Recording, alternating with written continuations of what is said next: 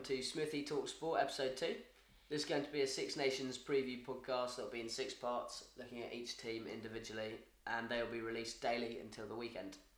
Joining me today are Tom. Happy to be here. Archie. It's a pleasure. And welcoming back Sean. Great to be back.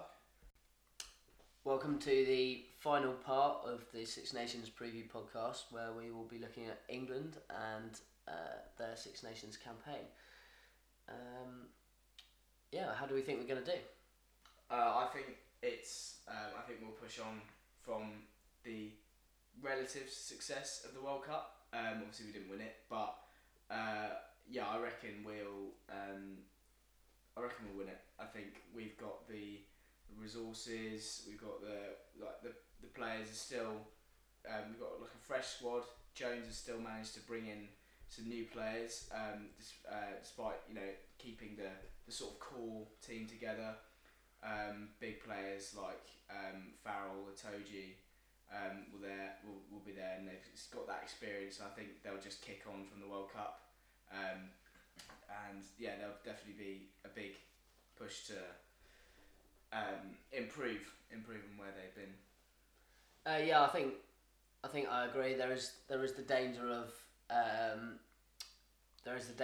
potential slip in form after the World Cup, but I think Eddie Jones has been sort of speaking about that, and has sort of said that he's been warning the team and things like that about potential things. And I watched an interview with him where he said that he coached the team badly ahead of the World Cup, and that was on him. Ahead of the World Cup final, and that was on him, and he believes that he needs to coach better the Six Nations for each game. I think an interesting call for me is no out and out 8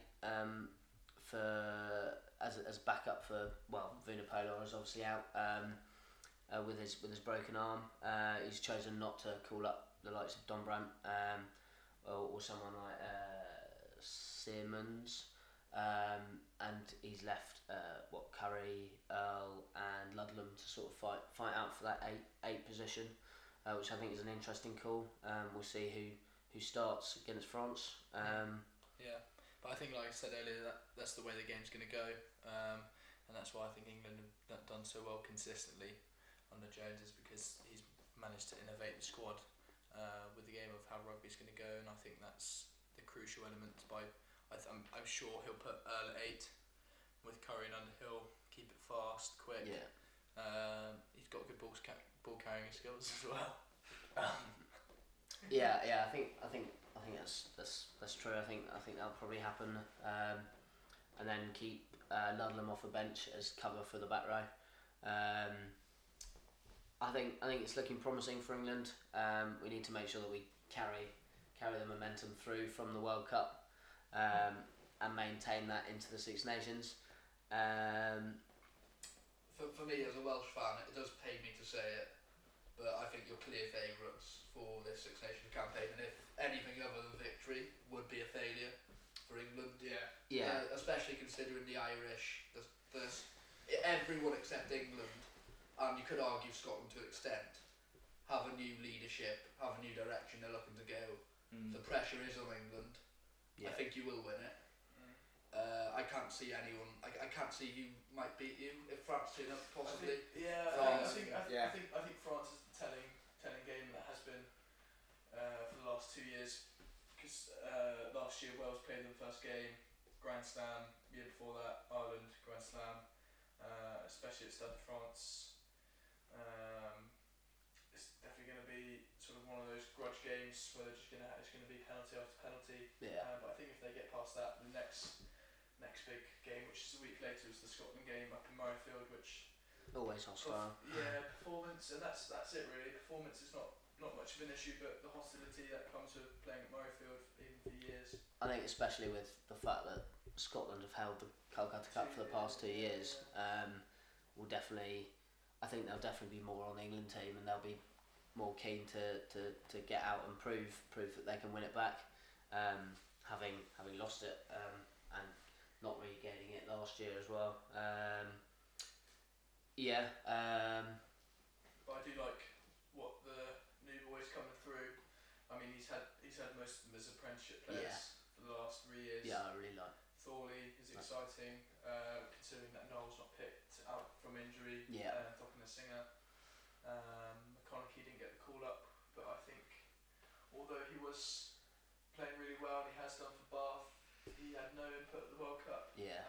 But I hope Thorley can sort of get a start against someone like Italy or even be on the bench for most of the games. Yeah, I think as you said, Devoto looks good. Yeah, that's very good. Yeah. I think that could be a really good start of a new partnership. I could see him starting.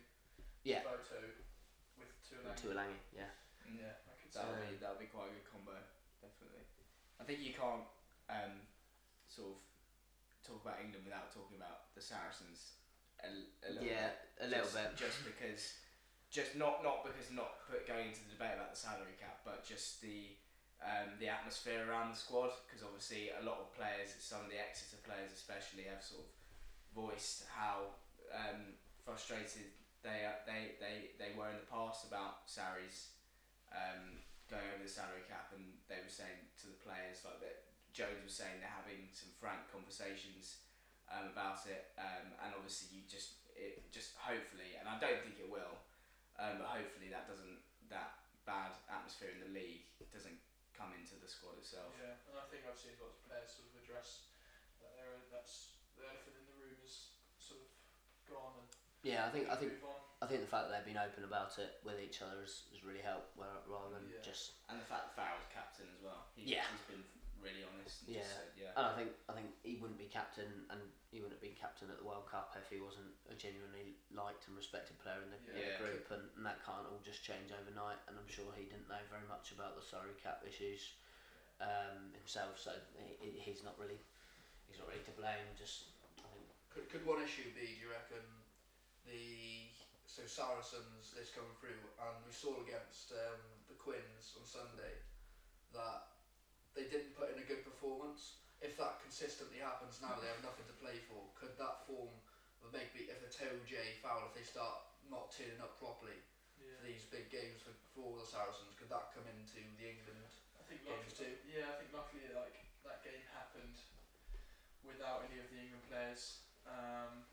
So luckily, when the Six Nations is done, there's no real game apart from the Japan tour in the summer, which I'm sure they'll take a youthful squad to, just to give the senior players a break. But again, that won't be till next year when they run the championship, so I don't think it will affect the will or eagerness to play for England. But again, that's like a completely different thing. I think once you're in an England camp or in an international camp, you're like it's fully focused on England and not on club issues. Yeah, I think they should be able to move on from that, and I think the England boys certainly won't dwell on it, or hopefully won't dwell on it, because they know that potentially if things got a bit beefy in the squad, then that would have a detriment to the performances on the pitch. And they can generally just keep building. Yeah. I know it's hard to find the motivation to sort of lose the World Cup final and then be expected to jump back on the horse and get some wins, but they can with this squad. 2 new faces, backroom staff, Proudfoot and Simon Amell, where they can, and I think Mitchell especially is a very exciting prospect. I know he only had a year in this squad last year, but he can really put his thoughts through, ideas through, and hopefully, I can see it, but hopefully they do get the Grand Slam. Yeah. Do we think they'll keep the forward Farrell axis? No, I think Farrell will be at 10. Do you reckon? Yeah. I think Forward off the bench. luckily they've sort of the first 2 years they sort of thrashed that to death, and they found out against Ireland in 2018 that it didn't work, and oppositions knew how to Counter it. And I think for the last 4 years, not having a Tuolangi as a regular for England, but now being back in the squad, it gives them that sort of new access. Had a good World Cup as well, so. Had a good World Cup. So it's exciting to see because they've got so many prospects coming through. Yeah. I think Daly also needs to prove himself a bit. I think he had a bit of a disappointing World Cup, and like him not being an out and out fullback, you question how valuable he is to the team. Yeah. I think he's always I like him as a utility back and can drop in anywhere. And I do like Watson at fullback for Bath, and I wouldn't be surprised if in the next year or two he makes the 15 shirt for England his own. And I think that will be the aim for the next World Cup. Yeah, definitely. I think if you want Elliot Daly, which he obviously does, you've got to move him to wing. Yeah. He's tried him out as a fullback. Clearly hasn't worked as much as other players would have liked it to. Yeah.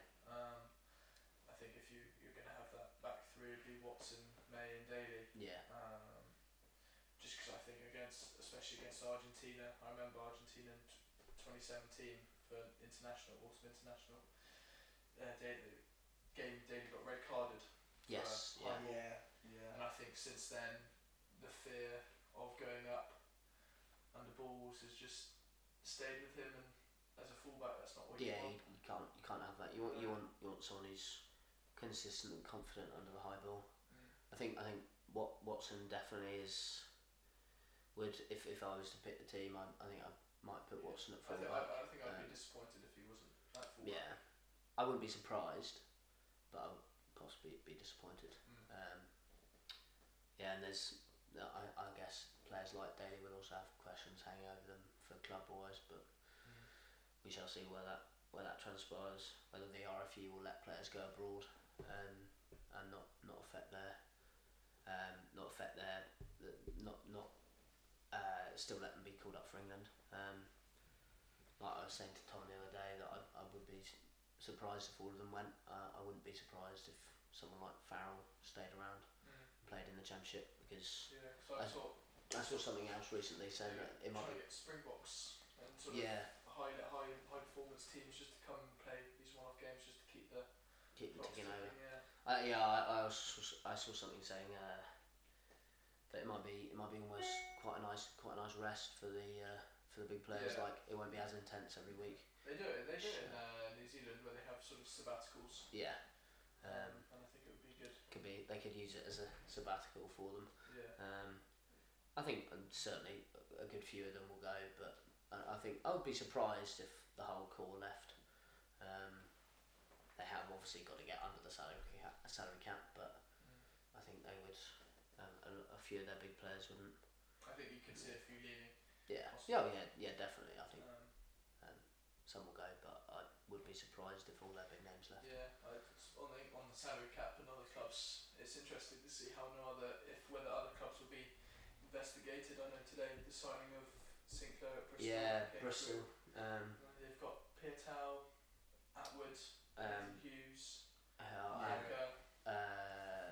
was his face the big centre that they signed for next season. Oh, Randrada. Yeah, Yeah. very good player. Oh, the Fijian. Yeah. Whether or not massive. they're sort of breaching salary. Yeah, it'll be interesting to see. I did think that, because obviously being a Championship side and then coming up and doing so well. Yeah. Obviously, you don't want to be cynical about it, because it might just be that they're just They've doing got it right. Yeah. They've got a good academy there. Yeah. Yeah. But it'll be interesting to see what happens there. So I guess finish with prediction.